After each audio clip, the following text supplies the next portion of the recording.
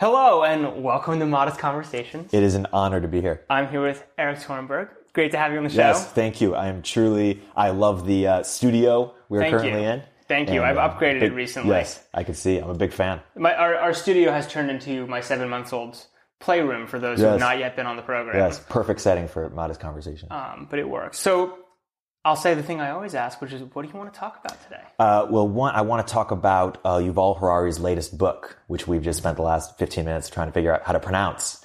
I'm going to go with Homo Deus. Deus, but the other option is Deus. Yes. And it's very confusing. Yes. Even the internet, it seems confused. Yeah, some say Deus, some say Deus, so it's really obnoxious to name a book in a way where you argue about the title. Yes.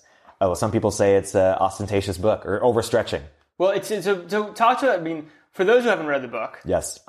Or for people like me who have skimmed the book, admittedly. Why don't you kind of summarize, like, why are you, I mean, you're not the only one into this. Yes. Lots of people are into this book right now. Yes. Like, why?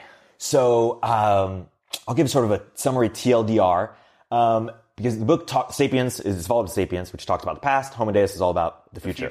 So, basically his basic thesis is that in the 20th century... Is it Sapiens or Sapiens? Some people say both. So basic thesis is that in the past century, humans have, the main projects have been overcoming famine, plague, and war. And we've done a pretty great job at that. Mm-hmm. More people die of overeating than undereating. More people die of homicide than suicide. And overall, we're just a lot less... Suicide than homicide. My bad. Yeah, exactly. Overall, just a lot less violence.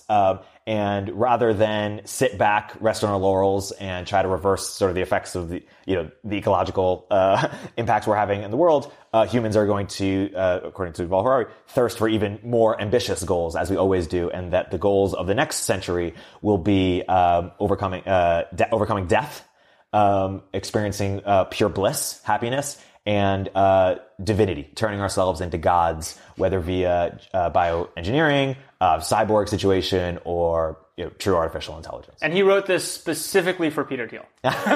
Exactly. No, yes. It's a funny, I mean, this book really has been all the rage in Silicon Valley, and when you kind of state it simply, it's pretty obvious why, right? Yes. It's kind of a justification for all things Silicon Valley. Yes, it inflates our importance. And I was listening to your episode with Joe Lonsdale on UBI and jobs, and my understanding of your thesis is that it's a self-serving thesis, or the Yuval Harari thesis is too self-serving, too sort of crazy, and not realistic. Well, no, I think the UBI and a lot of this stuff, I kind of feel like an optimistic pessimist on a lot of this stuff. Yep. Where I'm excited about this too. Like, let's become gods and do all this awesome stuff and come up with ambitious projects. And I, for instance, actually really do believe personally in this kind of narrative, which is not a new narrative, that humanity needs a new Grail project. Yes. Right. I think we even talked about it on that. It's been the thing we need a thing that we all aspire to do that's really hard and we can all contribute to.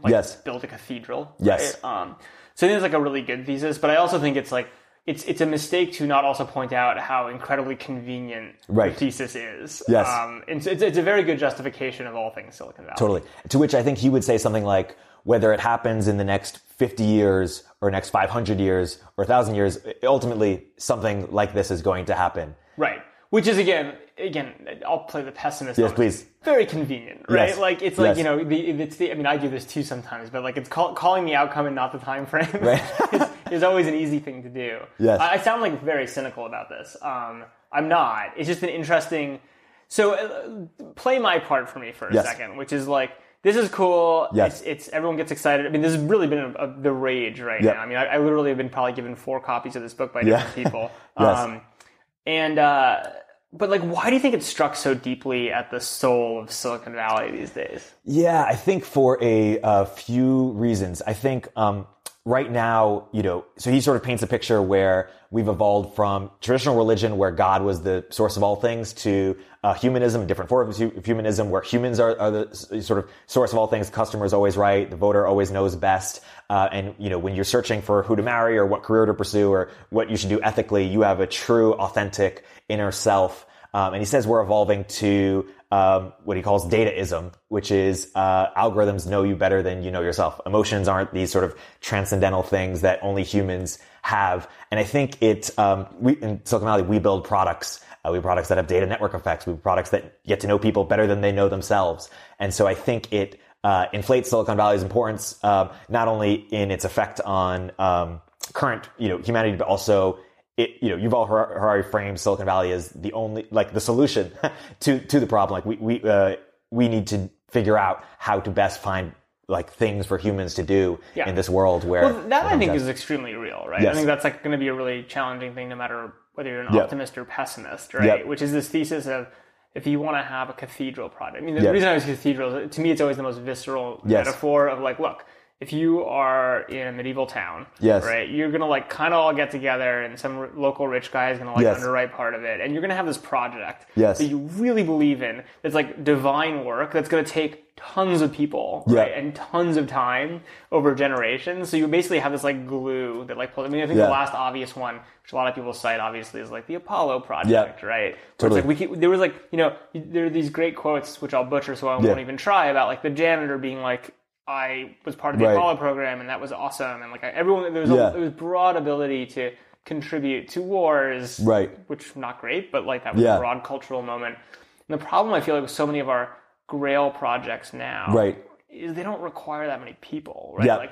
Elon wants to go to Mars, and that's awesome, right? Who doesn't nerd out about building? The problem is you don't really need that many people to do that, right? And so it's hard to find these inclusive projects, right? And he another reason why it's taken up, I think it's such a depressing conclusion in a lot of ways. In the same way, so he draws people make parallels back to Industrial Revolution. How is this any different? Well, in the Industrial Revolution, the state still needed people. We needed cheap labor. And we needed military. And now that, technological disruption means we need less people for the economy. And now that the military is basically, we have few super soldiers and cyber warfare. Basically, his conclusion is that governments have less of a reason to invest in people. And there's a class of people that's not just unemployed, but also unemployable. And that, what do we do with that group of people? And so we needed a Grail project because we needed to keep the people happy and meaningful so that they contribute to the overall goals of the government. But that kind of feels like a what came first, the chicken or the egg type problem, right? Which is did you need to build a cathedral in the Middle Ages? No. It wasn't you needed the cathedral and therefore you invested in the cathedral so you got your cathedral. It was more you needed the people to come together and do something and to support your civilization and trade and happiness and a bunch of other stuff. And it happened there was a convenient thing you could convince everyone was a good idea to do. Right. And so the other thing for me is if you believe that some sort of goal, there was some sort of abstract goal that was good, and the question was how much labor do you need and therefore how much do you invest in your people versus let your people go by the wayside or whatever, I'd believe that. But we're kind of inventing this stuff as we go, right? And we're inventing purpose and meaning. So the question is, what is that next purpose and meaning we're going to invent? And so when you say new cathedral, is another way of saying it's sort of a new mythology that makes sense of new technologies and the world as it explains it, gives it authority. No, I mean more a new cathedral as in a new project that takes a lot of resources and a lot of people, ideally. But ideally people more than resources. Because occupying a bunch of resources doesn't get you that much. You need to figure out something you can occupy lots of people with that they find valuable and meaningful and worth spending time on. This is religion's really good at this. Well, Twitch is really virtual reality. That's his thesis is he doesn't know if that's here in the material world, but virtual worlds are. But that's just so again just the push on this. It doesn't depressing. Really. It's not collaborative, right? It's this is the whole and again, these aren't really new ideas, right? These are all rehashes of old interesting ideas people have been debating for a long time. But it's if you could all live in if everyone could live in their ideal, perfect VR reality. The Matrix, but where you're not a battery. Right. Yes. Right. Yeah. That's fine, but it's just kind of the end of humanity. You're kind of plugged in, checked out. I don't know what's the thing about Gen X, right? Between tune in, drop out. Yeah. Is that Gen X or I don't remember. Someone had a tweet the other day where basically I think it was Julia Gale. Wouldn't the Matrix make more sense if it was the machines and humans reversed? The machines were plugged into realized that they were in a world that humans dominated, but they actually had the power or influence. Yeah.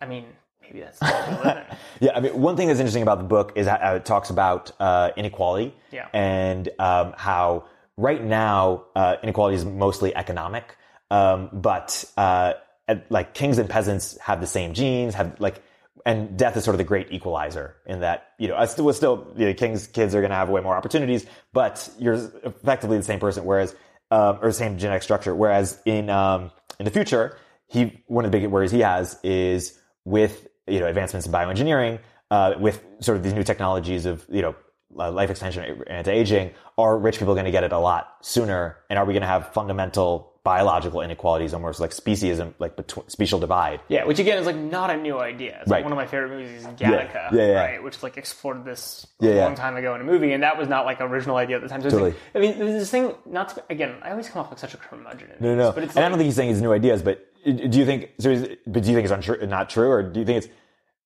Well, what if it is true? The things that I find interesting is, one, I actually find the fact that the book is so popular almost more interesting than the book, right? And so the question is like, what nerve is it striking culturally right now? Like, what is the timing where people are particularly excited and receptive to these ideas? Which again, like, it sounds curmudgeonly, but I'm like, these aren't really new ideas. Like, they're just packaged a little differently, but they definitely have struck a chord. So like, I'm very curious about that. And then I think the specific question about how these things play out, I mean, it's very complicated, right? And like, there are geopolitical issues about what's going to be allowed and not allowed, and how it's going to be regulated and controlled, which I think people, especially Silicon Valley people, tend to undercredit, or have historically, the role that plays, right? Are the Chinese going to have very loose rules and genetically enhance themselves like crazy before we do, or like what's going to happen with that? And then I think the thing about inequality, it all comes down to like what it's going to cost, right? I think is like a really, like, I was actually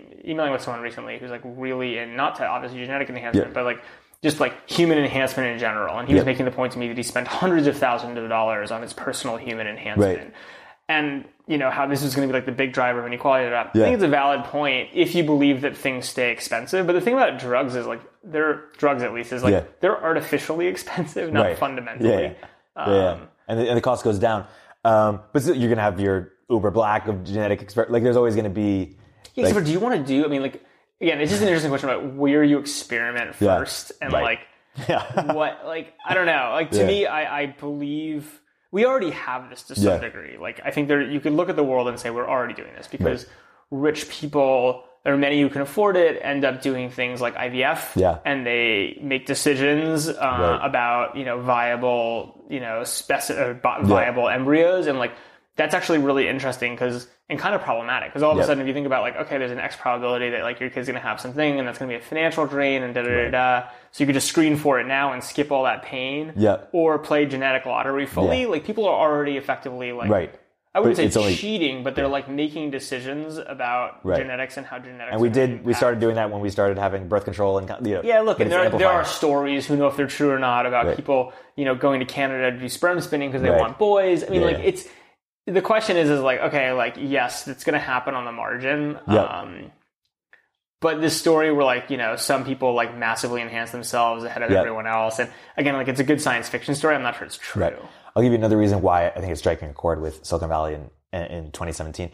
One of his main theses is that the problems that we're facing, as a society, climate change, threat of nuclear war, technological disruption, whether it's bioengineering, what we just talked about, sort of the risks of how it relates geopolitically, also just loss of jobs on a global scale, that these are global problems that require global coordination. And if you think about the people who deny climate change, for example, a lot of time it's nationalists. It's people are like strong nationalists because nationalism has no solution for global problems. Totally. I mean, I think this is an undeniable story, which is just as you think about in the U.S., we went from a world where like a state was a reasonable amount of land and economic zone, and therefore made sense as an actual municipality in some sorts, and having laws, to a place where like everything's interstate commerce. We have these legacy states. They're kind of weird because we all have interstate highways. We now are clearly in that on a global scale, and any problem of any scale, I mean, I feel like everyone feels totally tongue-tied by, because like, what are you going to do? Right. And I think it's very much like we sort of have these tropes of like, in DC, like this nationalist versus globalist, and we're in the globalist camp, right? Yeah, I mean, I think I'm definitely a globalist at heart, but I think it is an interesting. I mean, there are a bunch of really interesting national questions about what's open, what's closed, how you deal with things. Because I mean, one of my favorite and it's something I don't know, is I always talk about globalism, localism is like UBI, right? All the rage. Yep. Really interesting. There's something there that's very important. It'll be interesting how it plays out. But here's the problem. The number one thing I don't understand about UBI is, or the people who support it, is you can't simultaneously have open borders and UBI. Say more. Well, if you have UBI, you're like, cool, at the US level, we're going to be able to afford base income for everyone. You kind of are simultaneously making an argument that you have to close the borders. Right? Yeah. And those who want open borders, it's like pretty hard to argue you can have UBI, right? Because like, sure, if there's like one pocket of the swimming pool where like all the jets are and it's nice and warm and like, it's, you know, everyone's going to come there. Everyone's going to come to the nice part, you know? And so like, it's a really interesting... I don't know. I think there's some inconsistencies in some of people's arguments about some of this stuff. And the inconsistency with UBI is what's universal and what's basic. I mean, is universal, is it global, and is basic like, you know, healthcare, it's education, like how, you know, in different parts of society that wouldn't have been considered basic, or different parts of history. So, but one example of UBI that he brings up is interesting is sort of Orthodox Jews in Israel. Like, is that an example of, you know, it's my understanding they get support from the government, they don't work, they, you know, pray or full time, or rabbis full time, and report high levels of meaning and happiness. Like, is that an example? Yeah, except for I think if you ask almost anyone who's secular in Israel, it's like an incredible tax drain and terrible, and they don't contribute. Right. Yeah, and they like, hate that. It's a disastrous program. And the Orthodox Jews are taking over and destroying everything. Right? So. That is a strong counter thesis to UBI. But and they're even happy. there's also arguments that, you know, actually what happens with the Orthodox communities. Well, I probably. Orthodox Jews would be very angry at me, but like, let's just say that's not exactly the healthiest example of like a successful system. I'm curious to ask you, national versus global, because one thing that's also interesting is, you know, you've worked at Facebook for a long time. Facebook is, you know, like one thing Yuval Harari is very short on is actual solutions for how we think about global. Which again is very interesting, right? Because like from a book, and this is why I'm just so fascinated by this book culturally, is like a bunch of ideas, good ones, interesting ones, not necessarily new ones, packaged with not a lot of solutions. So do you have any hypotheses on why it's hitting a nerve? I think people are just like really want a path forward and don't see one. I also think Silicon Valley is actually like a very sensitive culture. Like we want to be told, and the culture wants to be told it's all doing good. And it's kind of interesting because I think the internet has felt like, to many people, like a bloodless revolution. Like most revolutions, when they happen, like you displace something. Right? And like, because the displacement has been so far from the purview of any one company or person, it's been very non-obvious. And I think that's made everyone, I don't know, I think Silicon Valley, I have a lot of respect for it. I think it's an admirable place, but I also think it's like kind of soft. Like it wants to be told it's the good kid, right? It was like the nerd that did well in school, and you know, it's always gotten A's and like wants to be told. That's really not fair in a lot of ways, but you get the kind of image I'm painting. And so I think part of the popularity is you have this period where like people are starting to say Silicon Valley is bad. And I think you wrote about this like a year ago, predicting it, and it's been happening. Totally. You know, and he's also like, it's a period where like, oh my God, like the person in the presidency is not, I think, who most people would have chosen here, and like all this stuff. So it's like, it's kind of like I think it's well timed from that perspective. And you know, there are all these rumors that Mark Zuckerberg's going to run for president, or people always talk about, you know, is the Silicon Valley leader going to be president? Do you think that's going to happen? not specifically, but just any Silicon Valley presence have major government. Look, I think Silicon Valley it's just woken up broadly to the fact that like you don't just exist in a vacuum on your own, and you can't just like play like one globalization card in one world and call it a day. Like there are other factors at play. And so does Silicon Valley need to have a political voice? Yes. Is that complicated what that is and how it works? Yup. So we'll see. I mean, I think it's hard to imagine a world where people who have big global interests, period, aren't spending more time in Washington.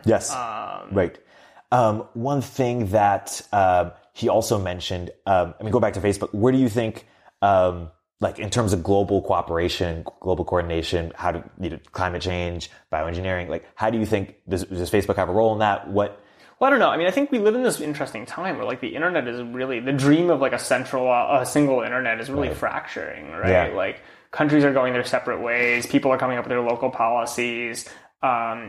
we don't have an open and free framework. China's always had a different position, but I think like the position of like regional, the internet is regionalizing and fractionalizing in a lot of really interesting ways. So, I mean, I think does a new technology or a new platform or platforms in general have a role in terms of stitching together people and creating better understanding and sharing and cooperation? Sure. Right. But I don't know. I think it's like, I think it's a lot of weight to put on, one company's shoulders, however big it is. Right. I think companies are very good at specific things that they do and, do more widgets of the same and like they can evolve and they can have great leaders. But I think it's a much bigger problem than even one very large company. Yeah.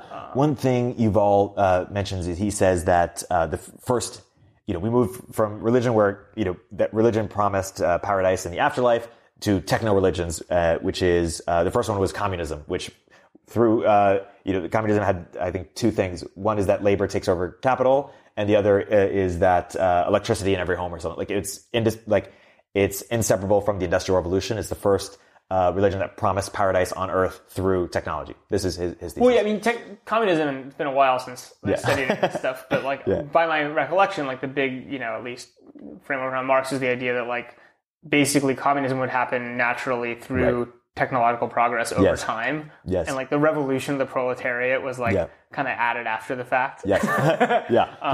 And what he says is that in our new challenges, we're going to need new, not only mythologies, but also new systems. And the reason I bring that up is because you wrote last year, post, the end of capitalism. And I think I want to know, where are you like a year later in your thinking on that idea and where we are? Yeah, it's like not again, like even that's like not a new idea. It's like an idea I've had, many others have had for a long time. But like to me, it's just really simple, right? Yeah. Which is like, we went through this very weird blip in history where it made sense to standardize our production and consumption into like these pieces, like basically U.S. government-backed pieces of paper, and we kind of trusted them not to print too many of them, right? Yeah. But it made sense because like we wanted to trade way further afield than we knew people, right? But if you think about the history of capital, and it was interesting, it's like, so much in the 20th century of like GDP growth was really just switching social capital and social production in the community into producing dollars, right? My favorite example is women, right? Yeah. It's like so much of GDP growth was just women entering the workforce in the home. It wasn't like they weren't working before, right? Yeah. They just were producing undenominated, things. And so I think for me, there's this interesting relationship between, like we don't really need that many more refrigerators or very expensive things shipped around the world. Global coordination's good, but like local capitals, personal social capitals are more important. I'd rather earn social capital than financial capital in most cases, right? To a point. There's limits to everything. Capital's not going away. But that kind of really messes with like a lot of how we think about like raising money for governments and supporting social programs and We're basically going back to a world of local currencies in my mind. And I think the other big player in that, which I mentioned, and I think I still agree with, is like the internet just allows us to manage way more currencies. Social currencies, you have thousands of relationships. The fact that you can kind of store them all somewhere and use them and utilize them further afield with friends of friends more easily. They're more fungible. That makes them more valuable, right? And therefore, they're worth investing more in. The same thing goes, I think the cryptocurrency world, where there have always been a whole bunch of cryptocurrencies. You saw another blip of explosion of new cryptocurrencies. The only thing I take away from that is we can handle more currencies, right? Yeah. So that was a long-winded way of saying I don't think there's much change in a year, but I still hold by that thesis. Yes. Somewhat related, I like statuses on Venmo, just because I know that that's going to, like social transaction, or like social network around transactions, shout out to Cortina, is going to be, going to be a thing. Yeah, that's interesting. People for years, when we were actually just talking about this recently, but like the Venmo feed was so non-obvious, right? But even Cortina will say, I think, like, for him it was always a different type of social experience that happened to use transactions as a backbone, not the other way around. Right. But interesting. So like, let's just go back. Going back to the Homo Deus, whatever we're calling it. Yeah. I love that we actually have no idea how to pronounce. Yes. I feel very uneducated. Yeah, it's a very modest conversation. In fact. But like. So it's just like a really pessimistic world. Like, I hear more problems you and I are now spouting. Yes. I hear no solutions. Yes. I hear capitalism is falling apart. We can't collaborate globally. The world's going to get more unequal. Weird shit's going to go on. Yes. We need a Grail project. We have no idea how to generate one. Like. Yeah. So I have sort of two answers. And this also goes back to the beginning where you sort of, you said that, it's very convenient and that the response to that it's an outcome versus timing thing is very convenient. But isn't like, what if this doesn't happen? This is Peter Thiel's great fear that like we're not going to have enough innovation. Like what happens if his world, if Homo Deus is not true and sort of the other extreme where we just don't have enough things happening? Isn't that more pessimistic in some way? Yeah, I mean, I think for me, it's a difference between pessimism and optimism and just realism, right? Like, I actually think that sometimes when you're overly pessimistic or overly optimistic about the future, you kind of do a disservice to all the hard work that goes into making stuff, right? And so it's like, look, again, I'll go back to the Elon Mars thing. It's like, I think Elon's probably the best marketer of our generation, if not ever. I sometimes question some of his technological precisions, but like, there's no question that his ability to say, okay, I have a community around me and an aura, and I'm able to like set an audacious goal, and I kind of believe he can kind of do it, is like awesome, right? And like, who doesn't want to land? I mean, that you clearly want to do that. Now, like UBI, it's like we can have the abstract big picture argument, or we can just say like, look, we should run some experiments, we should see what happens, it'll be messy and icky and we'll figure it out, and there'll be like some shade of that, or like how we're gonna like deal with biology, how we're gonna deal with VR. I just think it's like we live in, and I think we've been trained to, especially our generation, because we've seen such change so rapidly in like this world of complete binaries. When I think the reality is the more technology becomes part of everything, it does come up against other forces. And I think that's probably good in balancing to some degree, right? Yes. I don't know. That's kind of my take, is like, I don't think it's like a optimism, pessimism thing. I think it's like actually this is all kind of mucky and like icky and complicated, and none of the solutions are going to be super pure. Like we're not going to like solve global warming tomorrow. We probably also aren't going to like destroy the earth completely, right? It's going to be like, unfortunately, something middling and mucky where we like mess up a lot of stuff, but probably not everything. And I don't know. I think that's like very unpleasant. Yeah. Well, I think one of the reasons is so scary for a lot of people because Yuval is two things. One, he's a devout sort of meditator. It takes 2 months a year and just meditates, goes on retreats, 2 hours a day, which he calls like a solution for him, but not a scalable solution for society in terms of happiness. But 2 is he is a devout like vegetarian, and he really believes that sort of the fear that he is instilling in us is that we're going to be treated by our overlords in the future the way we treat animals, and animals. And so I think it's questioning to cook man. It will quote an old science fiction, right? Yeah, I actually with a functional purpose, basically. Yeah, I mean, like, look, the meat thing, I actually totally believe. I always think, I play this game of like, when you think about now that I have a kid, grandkids, great grandkids, they're gonna like eventually look back on you, and there's gonna be something you do that is just gonna seem totally asinine or barbaric, right? Like, what is it? Like, what in your life are you doing right now that like they're gonna be like, I can't believe you did that, right? And to me, like, eating meat is like obviously the answer, right? Like, and I can't wait to like, you know, slip my great grandson against his father's wishes like a piece of awesome red meat, and, and he'll just in some smoky dark backwards because it's illegal. Right? And the messed up thing is, I know it's messed up, and I still do it. It's delicious. I mean, it's incredible. I think but on a broader level, I was gonna say, like, I think that's like a clear thing where like I think that will be seen as barbaric. I think another thing is, I think we all sort of assume the human race is it's pessimistic if you think the human race is going to be dominant forever. And I think he's sort of putting us in our rightful place in society where, hey, we're a blip on the screen of... Right, and there'll be some evolution out, and like we'll get killed off effectively, although maybe not violently. Right, and I think he's outlining a vision for how that might happen. But simultaneously, what he also says is, he says technology is inevitable. The steam engine, industrial vision, steam engine, electricity, the phone, but its outcomes aren't. That those same technologies could have led to communism, or could have being the most dominant form, or something else. The fact that capitalism won out is not inevitable by any means, and that's all to say that in the future these technologies are inevitable, bioengineering, artificial intelligence, but what we do with them and what, structures, what cathedrals we build, what governments we set up, are not inevitable. And we have agency in how we do that. Well, the question is, do we have agency? Who has agency? What form of agency exists? Is, the great man theory of history. There are all sorts of interesting theories about this. Yeah, I think it's interesting. I mean, like, look, my favorite fact about the steam engine, by the way? This is actually one of my favorite facts. Tell me. Do you know that the Romans actually had steam engines? No. Isn't that awesome? They did. So they had, this is a fascinating history of technology, probably true, although someone probably should web research this, but I'm pretty sure this is true, which is they had steam engines and they used them as children's toys. So they had little locomotives that they thought was super cool. And they actually basically, they had steam engines. They just never thought to scale it up and use it for anything. Yes. Right. So there's a question also like technology might be inevitable, but like knowing what to do with it might not. Yeah. No, that's interesting. If Yuval Harari was sitting right here, and we asked him, we had a question, of course, besides the pronunciation of his book, besides for some solutions to some of his, the problems they outlines, what would you want to say to him, or what would you want to know from him? Well, I mean, here's my cop out. I would say argue against yourself. Right. Like, I think, the counter thesis. Yeah, just like you can't, I think it's really convenient, to have some of these theses, and I think the rigor of saying, okay, like what if you're wrong, why are you wrong? Right. I think is always a fascinating game to play. In terms of like refining ideas and understanding the limits of how people are thinking about problems. And I honestly don't know what he would say to that. Right.